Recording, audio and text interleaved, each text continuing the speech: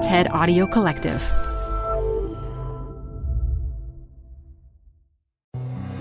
Hi, I'm Ben. I suffer from a condition called writer's block. It strikes when I'm at work. That's why I choose Canva Magic Write. It works fast, generating text in seconds, thanks to AI. Common side effects include increased productivity, compliments from coworkers, feelings of satisfaction. Now I can say bye-bye to writer's block. Ask your boss if Canva Magic Write is right for you at canva.com, designed for work. Canva. This episode is brought to you by Progressive. Most of you aren't just listening right now. You're driving, cleaning, and even exercising. But what if you could be saving money by switching to Progressive? Drivers who save by switching save nearly $750 on average, and auto customers qualify for an average of 7 discounts. Multitask right now. Quote today at Progressive.com. Progressive Casualty Insurance Company and Affiliates. National average 12-month savings of $744 by new customers surveyed who saved with Progressive between June 2022 and May 2023. Potential savings will vary. Discounts not available in all states and situations.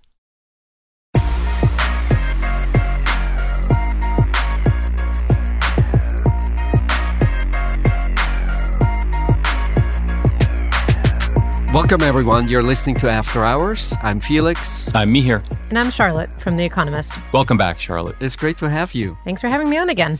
And you brought a topic for today. So I want to talk about chips. When business people, politicians, when they talk about critical supply chains, semiconductors are probably the good that is deemed most critical. Yes, and people used to be concerned about access to oil, and now governments are worried about a whole range of goods and technologies, and it's challenging for the governments and also for the companies involved. So that's what I'm hoping to talk about. Fantastic. I got to tell you, Charlotte, before we started taping, I saw my 11-year-old, and she asked me what we were talking about, and I said, chips.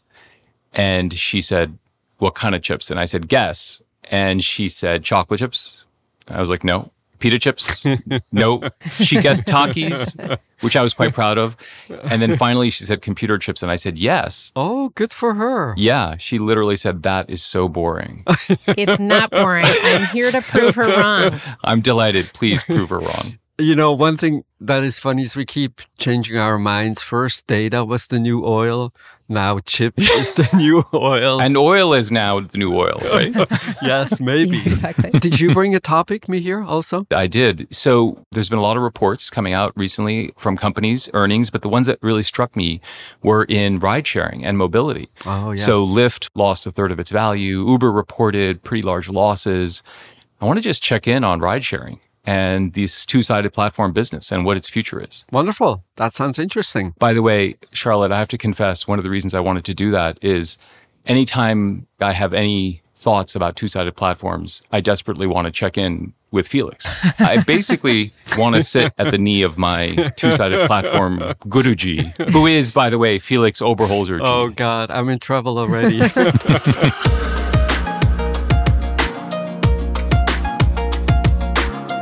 So, Charlotte, chips. Yeah, so I think it's worthwhile just to start by explaining what a chip is. People talk about them all the time, but just as a brief reminder.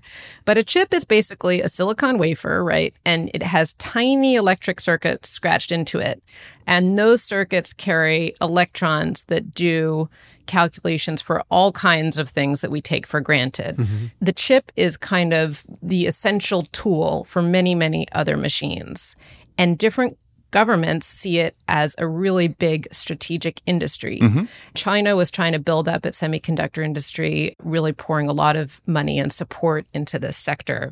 And America, even before the pandemic, was concerned about this industry that it viewed as strategic. And then COVID hit.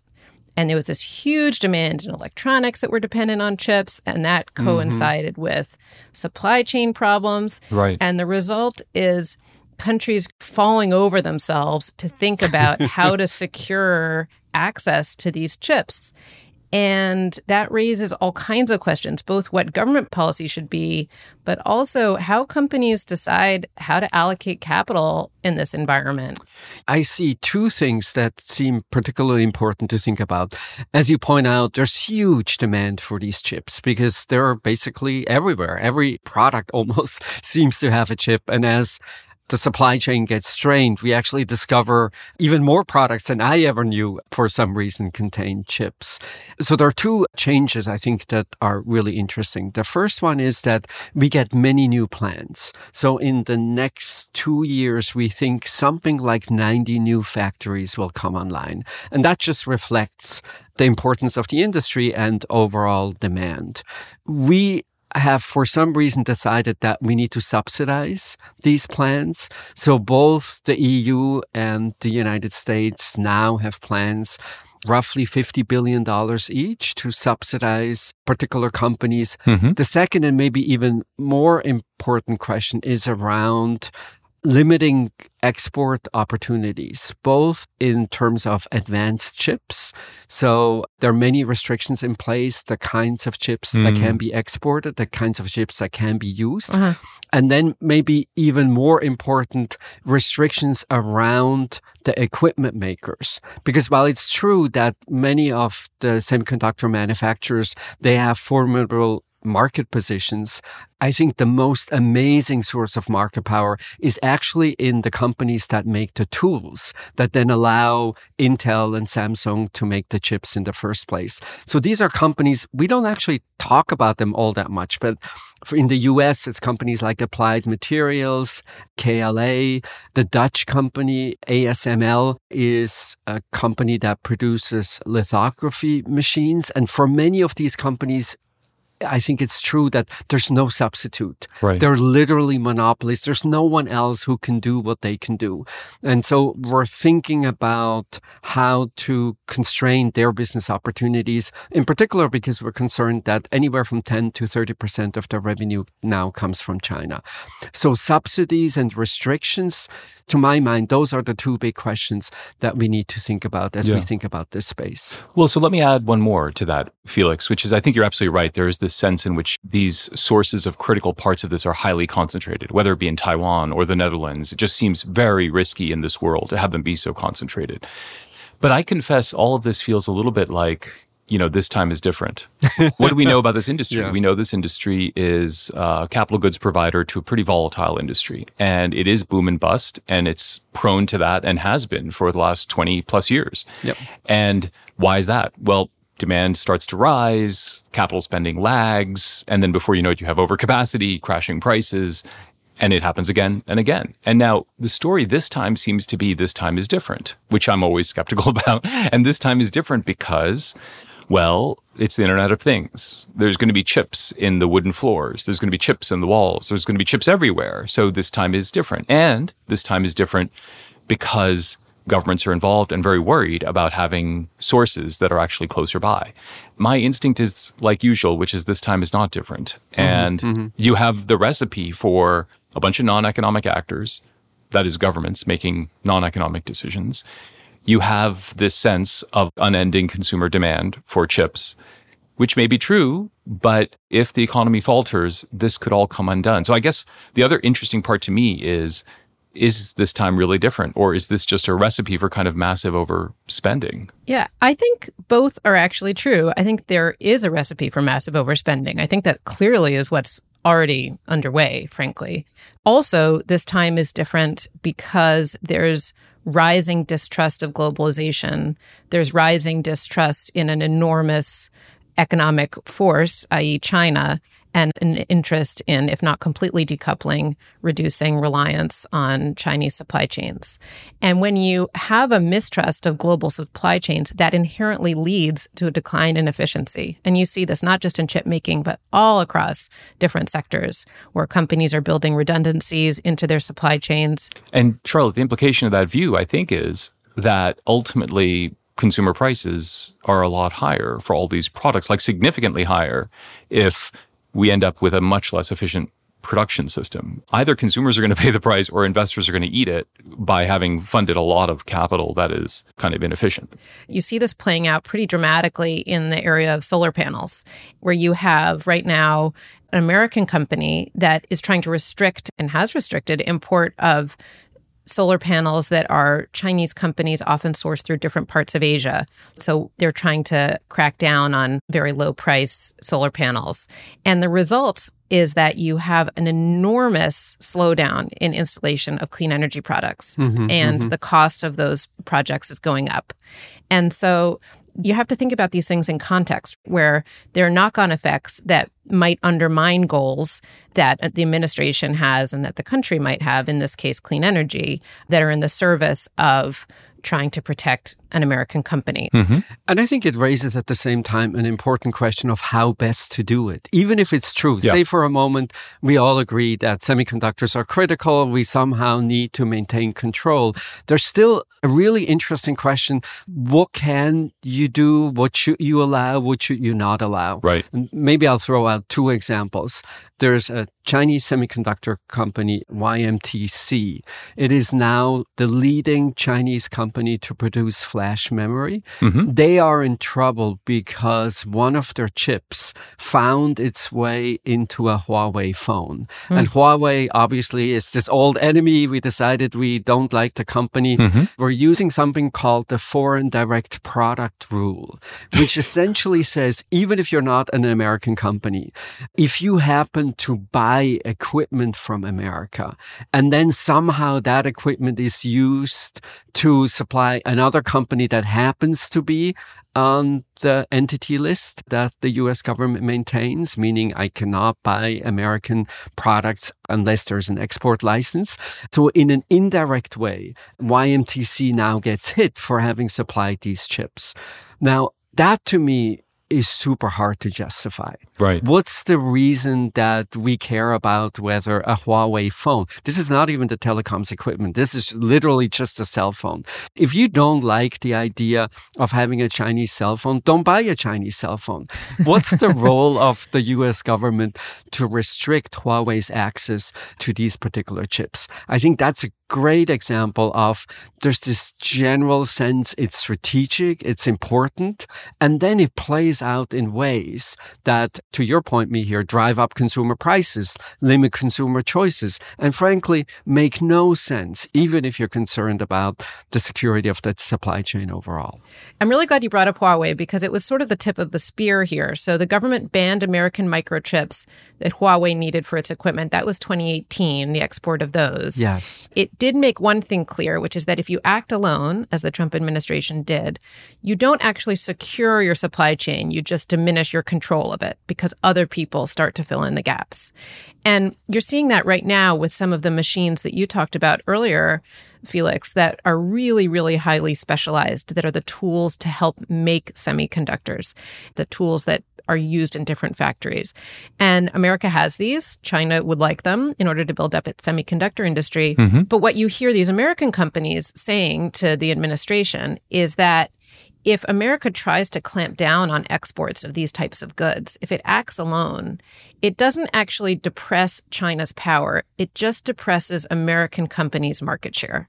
So they're losing business in China, and other people might try to fill in the gap. There's one last piece to this, Charlotte, which I think is really interesting, which is, as you point out, all of these are fairly blunt instruments.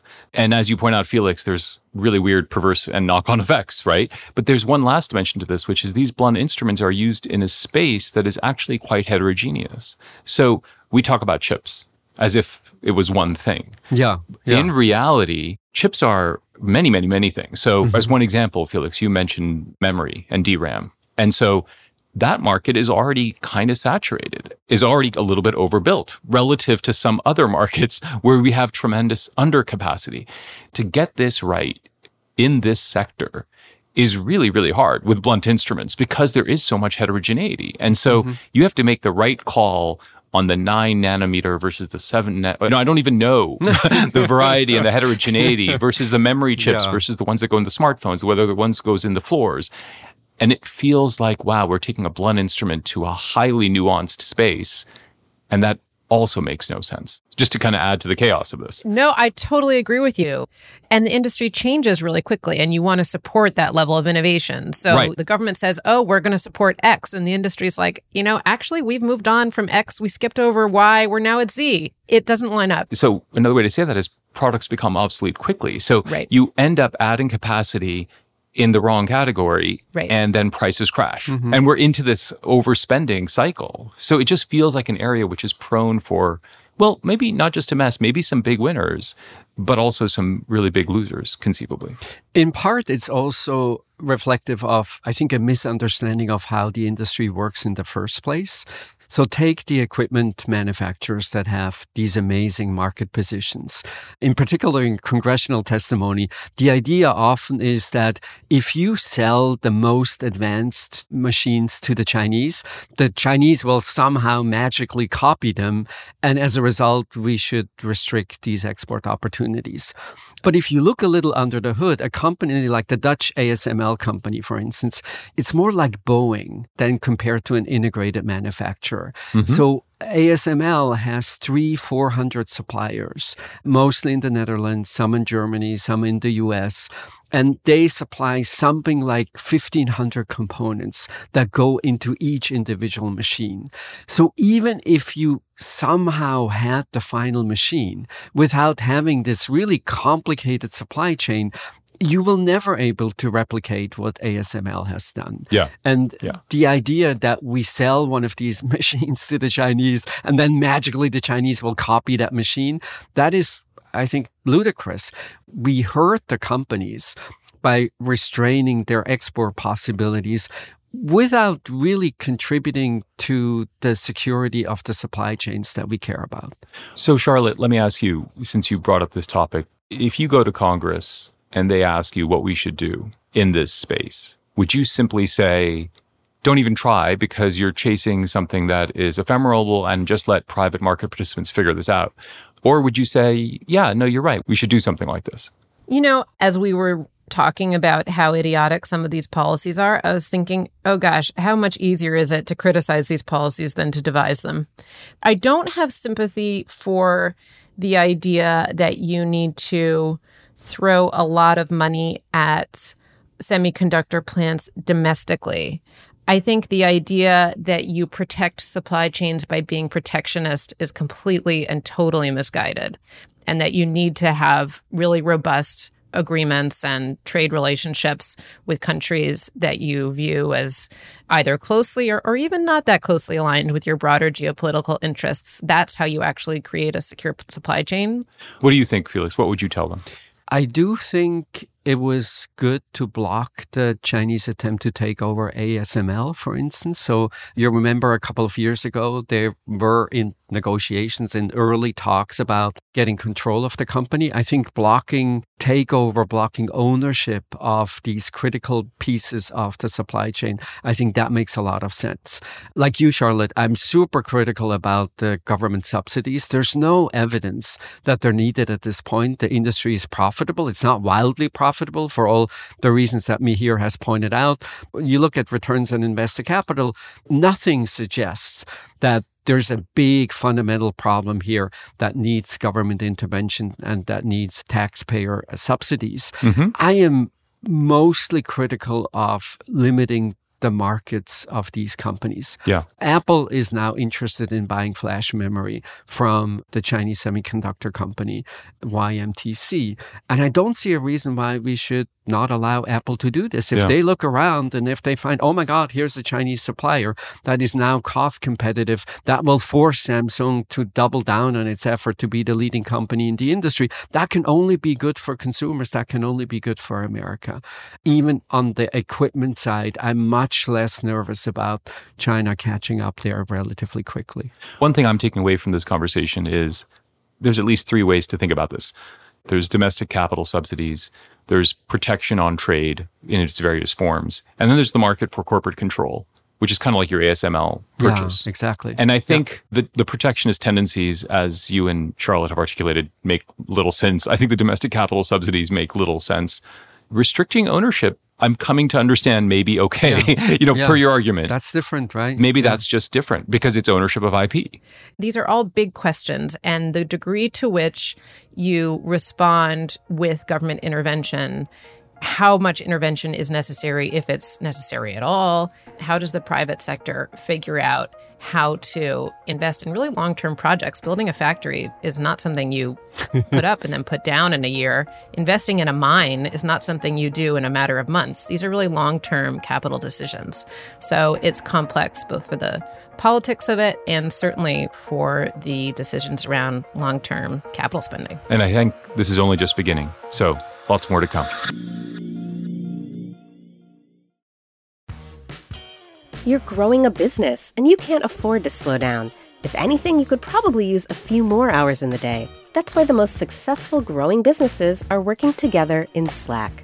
Slack is where work happens, with all your people, data, and information in one AI-powered place. Start a call instantly in huddles and ditch cumbersome calendar invites.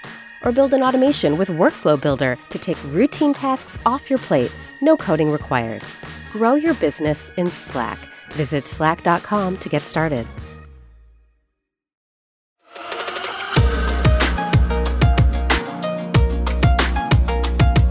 So Mihir, you wanted to talk about ride sharing. So there's been some big developments. So as you'll remember, we had these two big companies go public almost 3 years ago, Uber and Lyft. We have these adjacent kind of gig economy companies like DoorDash and Just Eat. And there was this remarkable pandemic that ensued in the middle, which totally disrupted their business, in some ways providing some opportunities and then causing chaos. And now we're seeing the return, and we're starting to see some of the metrics coming out of it. And it's a little bit interesting. So Lyft, as one example, lost a third of its value last week after announcing results that were okay, but struggling with a little bit of driver incentives. Uber reported a very large loss, although operationally they were doing well. So I think it's just a really good time to revisit these two-sided platforms, understand what they're doing. It seems now there's this remarkable concern on the supply side, which is in this labor market, relying on independent contractors who are more loosely affiliated with you actually becomes a problem because driver incentives become really costly. So I'm curious what you think of these business models now that we're 5 or 10 years or more into them. Is this a transitory phenomena where, now they got to work out at the supply side and it's a tight labor market and it'll all be okay? Or is there something more deep that is wrong in these business models? Well, so the original promise and the original excitement around these business models, I think, was twofold. So this is your classic two-sided market, which many people at that time believed leads to winner-take-all or winner-take-most outcomes. Right. And so, of course, now we know time after time after time, this is just not true. And I think it's exacerbated in the case of ride-sharing because you have to capture these markets one after the other. If I have a really amazing competitive position in Boston, that doesn't really mean anything for my competitive position elsewhere. The second thing, as you alluded to, Mihir, of course, had to do with this independent contractor idea. So I don't have employees. Whenever you feel like driving, whenever you feel like delivering food, you do it for me. But this is an arm's length relationship, and it meant that I would have a much more favorable cost structure. And I think even before the pandemic, we saw two issues. The first issue is an issue around quality. Mm-hmm. The moment someone is not an employee, you essentially cannot really tell them how to do their job.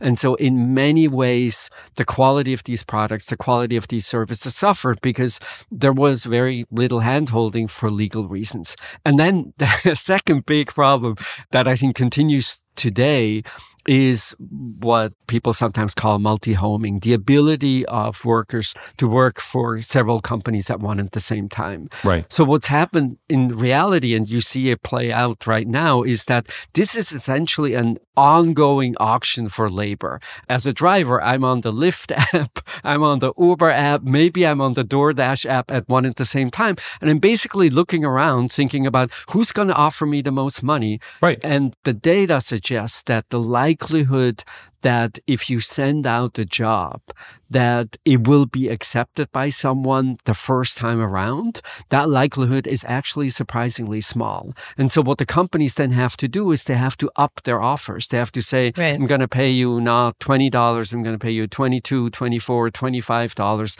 an hour for a particular job. And otherwise, no one is going to do it. And so this is sort of the hidden cost of independent contracting. Right. I want to ask you whether you think it's a temporary phenomenon. So right now, it's clearly a seller's market in terms of the labor force. So we saw the jobs numbers for April. They showed continued strong hiring, more than most economists were expecting, and a labor force participation rate that dipped. So do you think that this situation where you have independent contractors really wielding their might, do you think that that's temporary, and that when the job market cools, that this will turn out to be a good model again for these companies?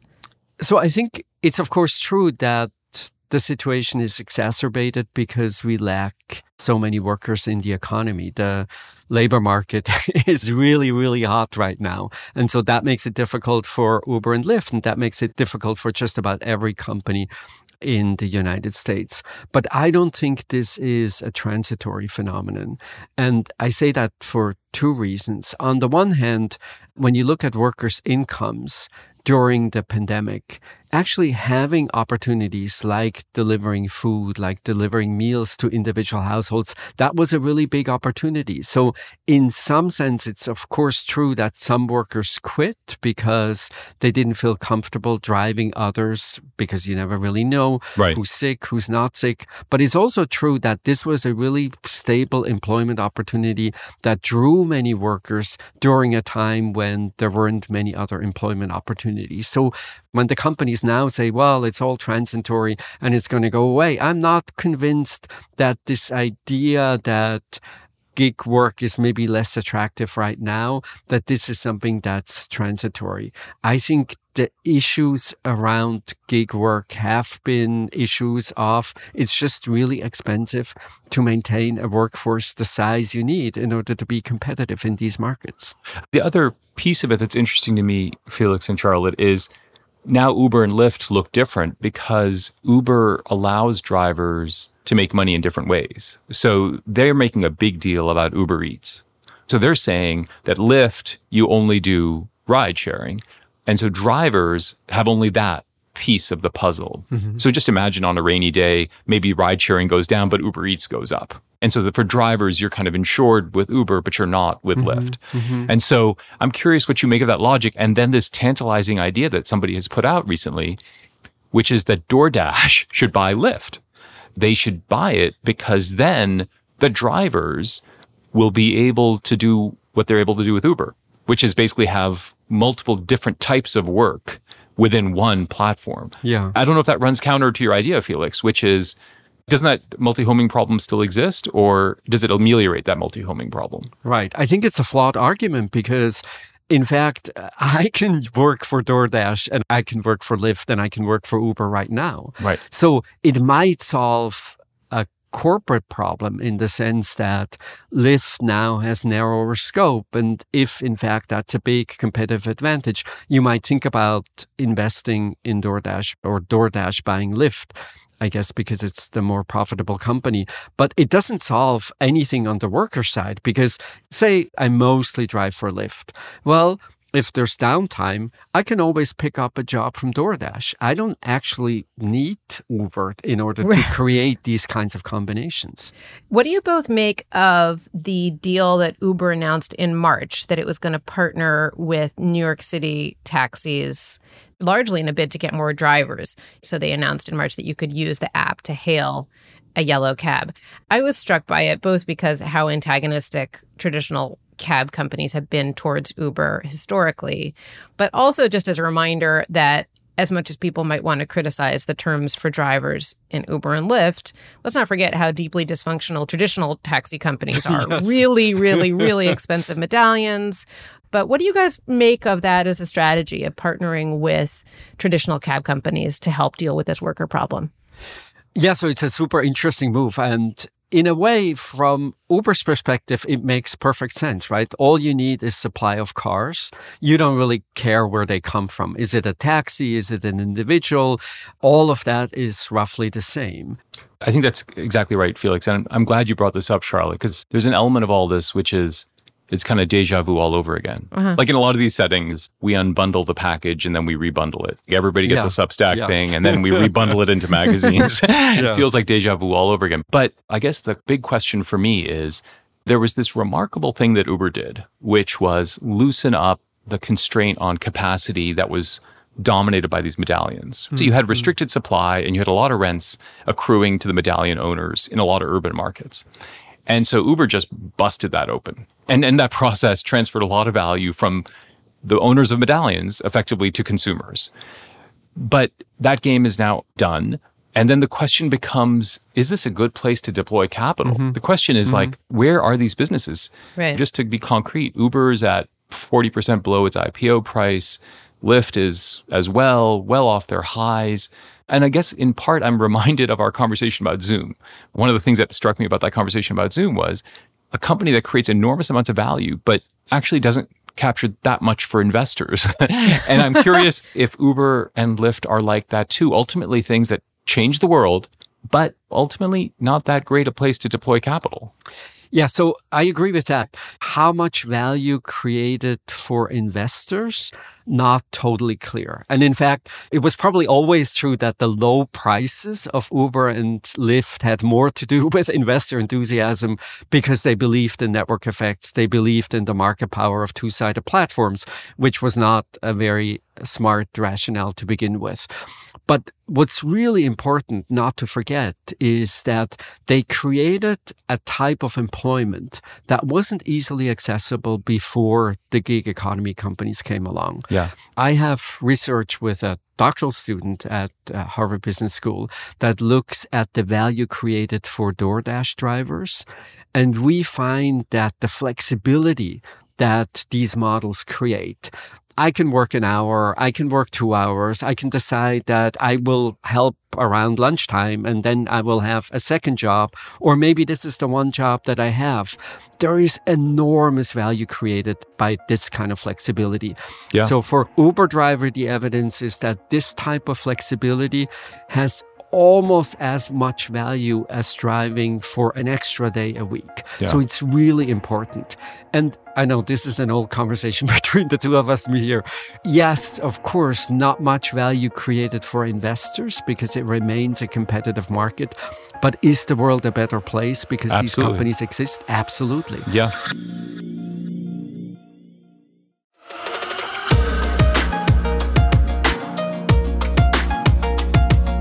All right. Recommendations. Felix, are you taking us back to chips? I am taking us back to chips. And in particular to a series of articles that the magazine Bon Appetit published on junk food. It's a collection of things, and they call it Junk Food Redefined. And one of my favorite recommendations is the best moment to eat chips is after a long night out. You come home, you're exhausted, you lie in bed, and you eat potato chips. Oh my God, too good to be true. The salt, the crisp, the texture. That's absolutely. right. Yeah, it's just perfect. It has a very interesting story about Lay's and how they became dominant not only in the US, but basically around the globe. And I was struck. They have 200 different flavors. In each country, you only see a small selection. I knew from the article, you go to Greece and they have something like crab flavored potato chips. I don't know if that's a good idea or not. So there's lots of things about junk food for lots of people with very different tastes. I highly recommend the collection of articles. It's by Bon Appetit, Junk Food Redefined. I'll make sure that my 11-year-old is all over that, Felix. She was right on it. Nicely done. Charlotte, what do you have? Mihir, a few weeks ago, you and I were talking about falafel places and how we have a preference for Taim, yes, but not the Taim on 22nd Street, the Taim on Waverly Place. Yes. Are you even living in New York if you don't have strong views about the competing branches of a given falafel chain? So I recommend Taim on Waverly Place. And just a little plug, my colleague John Fasman wrote an excellent food column on junk food and authenticity, about how just because something's inauthentic doesn't mean it's not totally delicious. So I recommend looking that up. So true. It's the Excellent. junk food episode. Who knew? Yeah. From chips to chips. Well, so I have to get on this bandwagon and just make sure that everyone tries Takis, because Takis are the best snack chip ever. Tell me about this. I'm so Oh, embarrassed. my God. What is a Taki? A Taki, especially the Fuego Takis, are these rolled kind of like Cheeto style, slightly crispier, super spicy. They're called Fuego, and then the Taki Blues are also fantastic. But that's the lowbrow version. The highbrow version is, I just want to draw attention to an author who has a new book out, but whose older book I just recently reread and I loved, who is Carlo Rovelli. So Carlo Rovelli is a physicist and writes books largely about physics. And he's like a serious physics scholar, but he wrote in particular 7 brief lessons on physics. And it is magical to see somebody demystify something like physics. I don't even like physics, and reading his writing is beautiful. Wow. And you feel like you're in the hands of somebody who deeply understands something, but can make black holes and quantum physics poetic. And it's good for people who are interested in physics, but it's good for anybody who wants to see how someone can demystify a world and make it completely accessible in a great way. So Carlo Rovelli is my recommendation. That sounds really good. And this is it for tonight. Thank you for listening. This was After Hours from the TED Audio Collective.